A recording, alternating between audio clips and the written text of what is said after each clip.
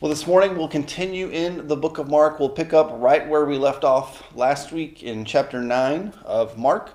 So if you want to turn there or open it up in the YouVersion Bible app, you can do that and follow along. We'll start in Mark 9, chapter 14. But we're in this section called On the Way, and it's Jesus on the way to Jerusalem, and he's beginning to explain why that is to his disciples. And he explains that he will go to be killed, to be rejected, and to suffer and to rise again. And so that's his mission and purpose as the one who has been sent by God. And so that's what he's about to try to accomplish.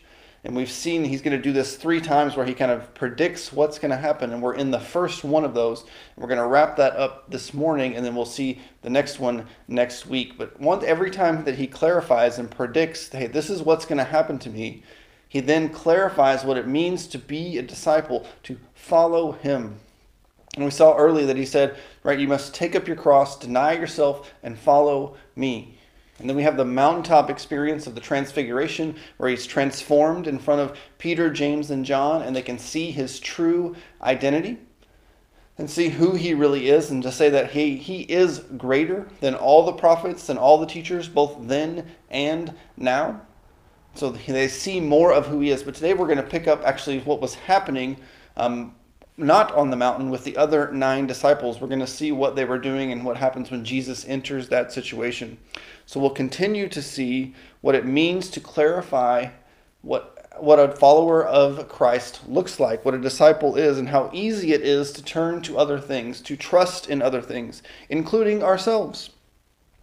But we can overcome our fears and our doubts and our struggles with prayerful dependence in Jesus. So let's read this together this morning in Mark chapter 9, starting in verse 14. And when they came to the disciples, that's Jesus, Peter, James, and John, they saw a large crowd around them and scribes disputing with them. When the whole crowd saw him, they were amazed and ran to greet him. And he asked them, "What are you arguing with them about?" Someone from the crowd answered him, "Teacher, I brought my son to you. He has a spirit that makes him unable to speak. Whenever it seizes him, it throws him down, and he foams at the mouth, grinds his teeth, and becomes rigid. I asked your disciples to drive it out, but they couldn't." And he replied to them, "You unbelieving generation, how long will I be with you? How long must I put up with you? Bring him to me." And so they brought the boy to him, and when the spirit saw him, it immediately threw the boy into convulsions. He fell to the ground and rolled around, foaming at the mouth. "How long has this been happening to him?" Jesus asked his father. "From childhood," he said, "and many times it has thrown him into fire or water to destroy him. But if you can do anything, have compassion on us and help us." And Jesus said to him, "If you can? Everything is possible for the one who believes." And immediately the father of the boy cried out, "I do believe. Help my unbelief." And when Jesus saw that a crowd was quickly gathering, he rebuked the unclean spirit, saying to it, "You mute and deaf spirit, I command you, come out of him and never enter him again." And then it came out, shrieking and throwing him into terrible convulsions. And the boy became like a corpse, so that many said, "He's dead." But Jesus, taking him by the hand, raised him, and he stood up. And after he had gone into the house, his disciples asked him privately, "Why couldn't we drive it out?" And he told them, "This kind can come out by nothing but prayer." And so this morning, what we're going to see is how we can trust in God, and how when we don't, it leads to failure, just like we saw in the disciples. And so first we're going to see that belief in yourself leads to failure. So Jesus, James, Peter, and John are up on the mountain. They have this great experience of seeing Jesus transformed in front of them. And then while at the bottom, the other disciples, the other 9, are trying to continue to do ministry. And we find them on their own. And if you've been following along, anytime the disciples are on their own without Jesus, or they think they're on their own without Jesus, it normally doesn't go very well. Usually we've seen this when they are in a boat traveling across the sea. There's one time where he's asleep and they think they're on their own and they kind of freak out because of the storm, and then he calms the storm. And then there's the other time where he sends them across in the boat. They are by themselves, but Jesus walks by and they freak out. because of Jesus. So disciples on their own is not usually a good thing, and we see that here again. And in this instance, we see them a man brings his son to them to try to heal them. And we see that they're not able to heal him. And we'll get to why that is later. But I want us to think about what's happening here in this moment. Because the disciples have been given the authority to heal and to cast out demons when Jesus sent them all out a few chapters ago to go and do that very thing. To preach the gospel, to preach repentance and the kingdom of God is near, to cast out demons and to heal. So they've done this before. They have healed. They have cast out demons with success before. But here's what I think is happening. The disciples assumed their ability and their authority. Jesus isn't here, right? He's not with them, but they say, hey, even though Jesus isn't here, we've done this before. We've traveled without him. We've healed before, so I'll be good. We've got this covered. So they were believing in themselves, that they had the skills, that they've done this already, that they have the power, that they can do this on their own. And I think that's the first caution for us just in these verses, is thinking we can do things on our own. You might say, hey, I've been a Christian for decades. I can handle this, whatever the situation is that you're in. Or I've overcome this struggle, this addiction, this temptation before, so I can just do it again. Or we think like the disciples and think, I can handle this by myself. I don't need Jesus to come and help me. And we've taken on something and we're trying to do something, or we're trying to make a decision or overcome something, but we didn't pray about it first, and we tried it on our own. Or maybe if we did pray, it was just a real quick prayer that was more like a ritual, right? I just say these words and then I'm good, and I can say that I trusted in Jesus and move on. And then we don't wait on God to reveal himself to us, to show us what to do. And I think it's this attitude, which is the same attitude in the disciples, where we're relying on ourselves or kind of leaving God out of it, that we are likely to experience the same results as the disciples, which was failure. They were not successful because they were relying on themselves. And then we see Jesus' response to them saying, well, we couldn't heal it. They couldn't heal my son. And he calls them an unbelieving generation in verse 19.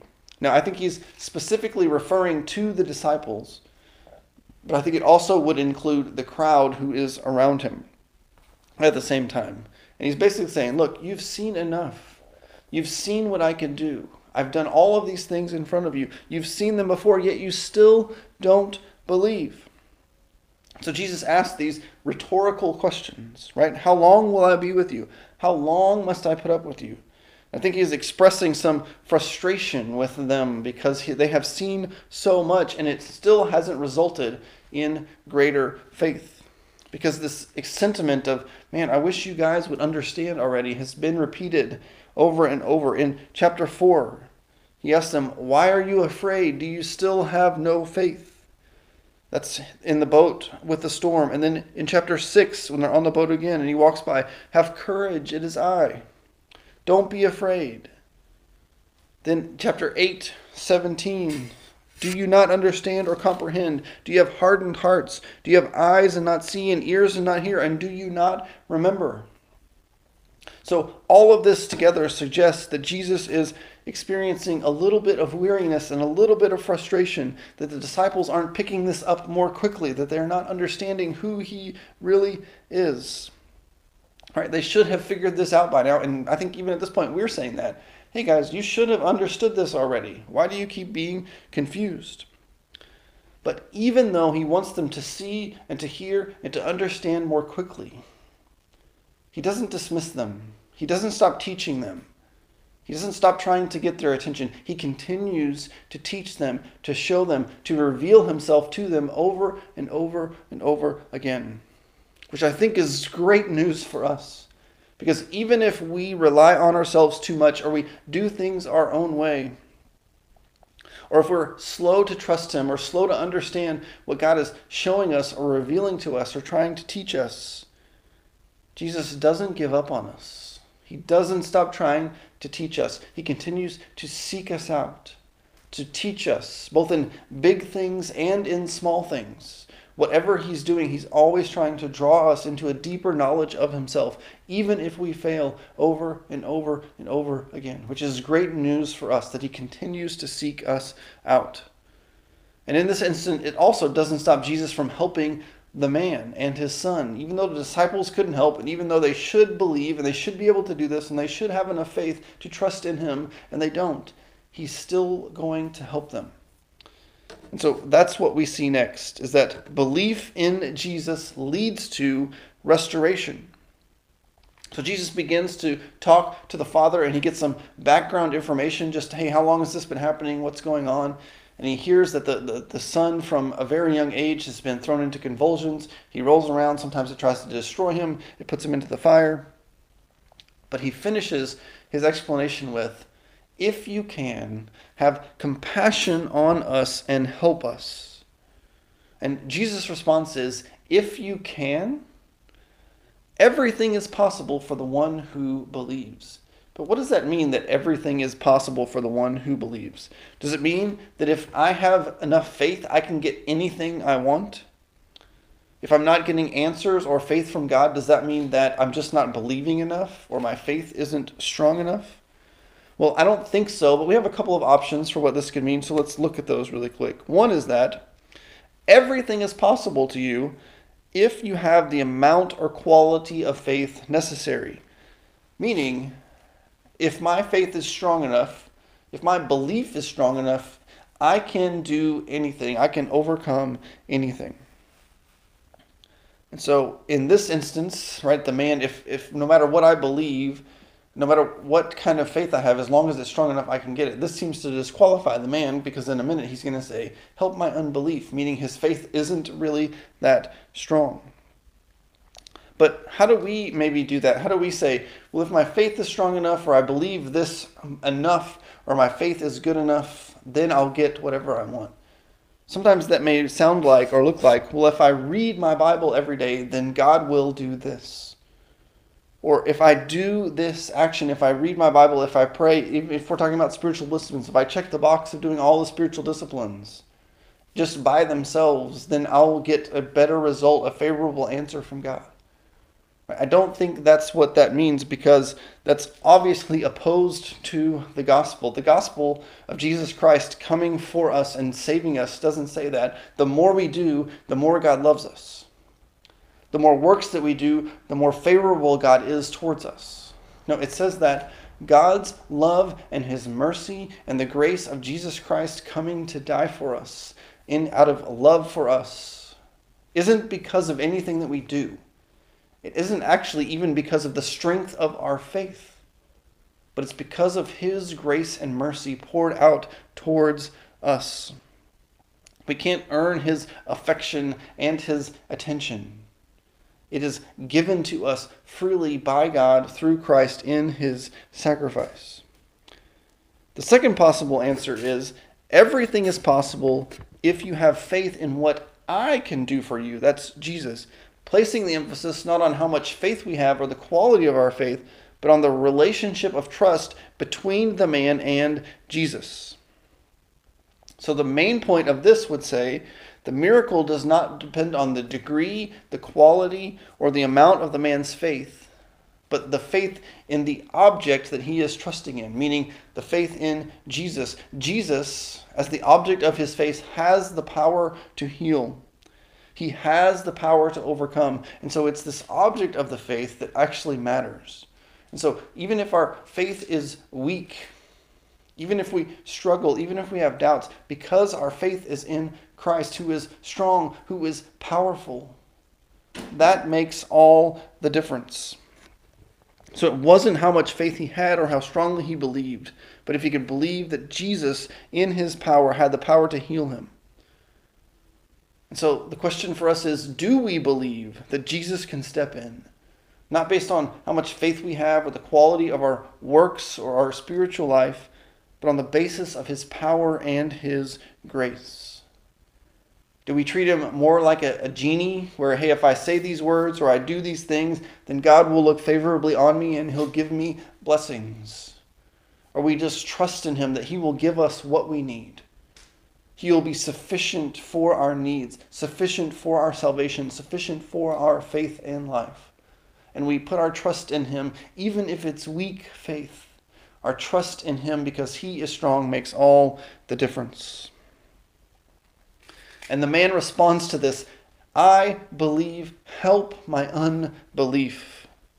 And I think this is actually the center of this story. This is what it's all built around, is this phrase right here. And it's a tension between belief in God and faith in God versus faith and belief in yourself. It's a tension between belief and doubt. And so the man is expressing this tension so clearly and so concisely, and I think he's actually being super honest in this moment about where he is in his faith. And he's about as honest as you can believe, because he says, I believe, right? I believe you can heal him. I have faith in you. I believe that you have the power and the ability to restore him. But help my unbelief. I can't believe on my own. I need help. I can't keep believing. I can't keep hoping all alone. I'm trying, but I fail again and again and again. Right? To say I'm trying, but I'm full of doubts. And this is good news for us, right? That we can be full of doubts and Jesus can still help us. He can still heal us. He can still bring us to life through salvation. Because Jesus doesn't say we need perfect righteousness.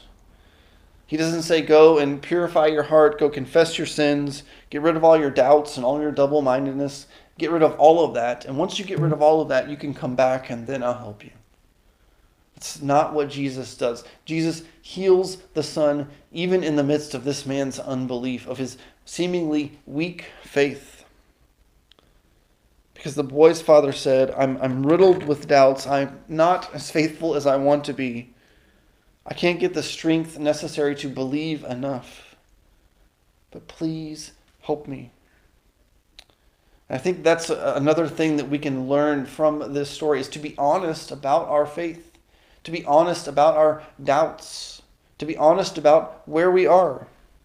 And you may be saying, well, in my faith, I don't even buy this. Right? This Jesus thing, this one way to heaven, this grace of him dying on the cross, I just don't buy it. I don't believe it. And I think that's okay. That's an okay place to be, especially if you're watching this. We're glad that you are watching, if that's where you are. But I think being honest with God and saying, look, I don't buy this. Help me to see, help me to understand, is there truth to this? And just asking that, or even praying that, if you would risk that. That it may be proved true, just to say, this is where I'm at. Or to say, well, I'm a believer and I believe, but I still have doubts. Some days I'm not sure that this is the right way to go. Sometimes I'm not sure that God is going to come through. Sometimes I'm not sure that Jesus is going to help me. And so I have doubts. Or you may be further along and you say, yeah, I'm doing pretty well. I have more faithful days than doubting days, but you still want to do better. And I think being honest about where we are in our faith actually helps us grow. If we can see the places where we doubt, if we can see the places where we struggle, if we can see the places where we want to try to take over on our own and trust in ourselves against God, that helps us grow in our faith, because as we see the weak spots, we can strengthen them. As we see the places where we're tempted to take over, we can let go. If we can see the place where we're tempted to doubt, we can get answers. We can talk to other people. We can talk to God about those. And so being honest about where you are in your faith, I think, goes a long way to us growing in our faith. And then finally, we're going to get to the answer, the solution, that belief through prayer leads to life and faith and power. And so we see Jesus heal the boy. And what we see in the boy first is we see lots of activity, right? We see thrashing, we see convulsions, we see action, and action usually means life. But even though these actions may have looked like the boy was alive, actually he was dead inside. And so the enemy made him look alive when he was actually dead. The goal was to destroy him, and here it was obvious, but it isn't always so obvious that the enemy is trying to destroy him or to us. And I think the same is true for us. Our activity, all of the things that we do, they may look like we are alive. We may be doing activity, even good Christian activities, going to church, reading our Bibles, maybe even praying, and they look like we're alive. But if they're done on our own, in our own strength, to just gain something for us, or to appease God, or to win God's favor, or to earn God's favor, or to look better than other people, then those things are not full of life. They're full of death, and they're deceiving us. Right? They are the actions of a dead person, not life, but just activity. But everybody else thinks that he's dead, but Jesus restores him to true life. Right? They think he's dead, and Jesus picks him up and raises him up into life, and everyone else can see that he is alive. And for us, true life also comes through Christ, who picks us up out of our death, and he restores us. He helps us to see real life, and for others to see real life in us as well. That through his death and resurrection, which he's reminding us of again, right? When he talks about, and this boy looks dead, but it looks like he brings him back to life. It's another reminder that his resurrection is coming. That his death is coming. And the way that we can have life is through him being raised. And we see that demonstrated in this child. That we can be changed from death to life as we trust in him and rely on him and believe that we are sinners, that we are broken, that we are helpless, that we are doubters. But if we put our faith in Christ, if we put our trust in him, who was powerful, who was perfect, who was righteous, that came and lived his life on earth as a man, fully God and fully man.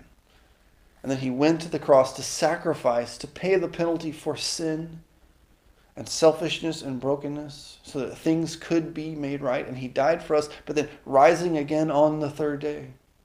And as we believe and trust in that with whatever we can muster, whether it's weak or whether it's strong, whether we doubt or not, but if we truly believe, even just a little, that he can save us, that he has the power to renew us and to restore us, that's how we move from death to life.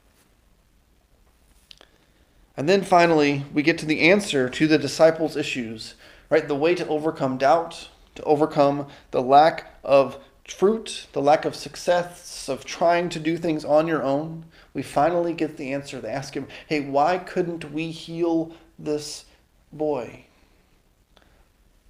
And he says, it only happens through prayer. And so from this, we can see that the disciples believed that the power that they had been given to heal, to cast out demons, was under their control, and that they could summon it on their own whenever they wanted. They thought it was theirs to use whenever they wanted and however they deemed necessary. And they had taken it for granted, and they saw it as something they deserved, even deserved to have, because they were followers of Jesus. And this is a subtle form of unbelief that encouraged them to trust in themselves rather than God. Right? They no longer depended on him for the power and the ability and the authority that would come to be able to heal and to cast out demons. It wasn't something that belonged to them, but it was God's power that came from God through them. And it showed their lack of faith and their lack of understanding in how this power actually worked. Right? That this power and authority given to them by God, yes, it was theirs. Yes, Jesus had given it to them. But it could only be used in prayerful dependence on God. So that each time they wanted to heal, each time they wanted to cast out a demon, or to do something to follow Jesus, they were to reveal their faith and dependence through prayer. It put them in the right mindset That it was only through God's power that they could have the ability and the success in healing and casting out demons. And the answer for us is exactly the same. We can have success. We can endure. We can grow. We can thrive through prayerful dependence on God. Because what does prayer actually do for us? Prayer fosters dependence on God. It leads us to trust and depend on Him. It reminds us that we can't do anything on our own. We need the power of God for salvation. We need the power of God for strength to live out what He's calling us to live. We need the power of God for the discipline to seek Him, to practice spiritual disciplines like we're talking about, to pray and to study and to hear His Word and to meditate on His Word and to memorize Scripture. We need His power for the discipline to choose to do those things. But it also reminds us that even though we might feel powerless to overcome any situation, we can overcome not because of our faith or because of our skills, but because of the power of God and the power of Jesus through us. That it's not what we can do or how strong our faith is, but it's the object of our faith. It's the power of Jesus in us that changes everything, that allows us to overcome. And as we pray, it reorients us to faithfully depend on God in all things. That no matter what situation you're facing, no matter what's going on in your life, whether it's a great thing or it's a difficult thing, whether it's awesome or it's tragic, the power of God in us will lead us to depend on Him, to trust in Him. It reminds us that what we need the most is a humble seeking of God by faith. It's only as we trust in Him through prayer that we can fulfill and live out the great and mighty things He has called us to do as followers of Christ. And so what Jesus is clarifying in this story is that when we try to do things on our own, when we leave Him behind, we're going to struggle. It's going to be hard. It's going to be difficult. But the more that we trust in Him, the more that we rely on Him, the more that we have faith in the power of God, and we're honest about where we are and where we might doubt and where we might struggle, that He will help us because He is powerful. He is greater than all of those things, and He can make us whole. He can give us life, true life in Him. So this week, my challenge to you is to prayerfully depend on God, that you would pray, not just to get it out of the way or to get it on your checklist, but to actually seek God and what He wants you to do, and to wait for Him and to listen for Him, and prayerfully depend on God to show up, to give you what you need to meet your needs, and just to see what He does, see how He moves, see how He heals or restores or helps you overcome temptation, or to have patience, or to have strength, or to have discipline, that He will give those to you as we depend on Him. Will you pray with me this morning? God, we come together and we worship You and we thank You. We thank You that You give us Your word to show us how to depend on You, that it shows us again Your power and Your mercy and Your grace, how You can overcome no matter the situation, even where we would fail or where the disciples fail, or where others may fail. You can succeed. And that success, that faith can come to us through You, through depending on You and trusting in You and allowing You to work through us. So God, we pray that You will help us to see You clearly, to understand what You're doing in our lives. That You would help us to see, to hear, and to understand, and to trust prayerfully in You, that it would become just a normal part of our lives to spend time in prayer, seeking You, depending on You, of reorienting our lives around You and Your power, and not on us and our strength or skills or talents or knowledge, but to lean fully on You in all things. In Your name I pray. Amen.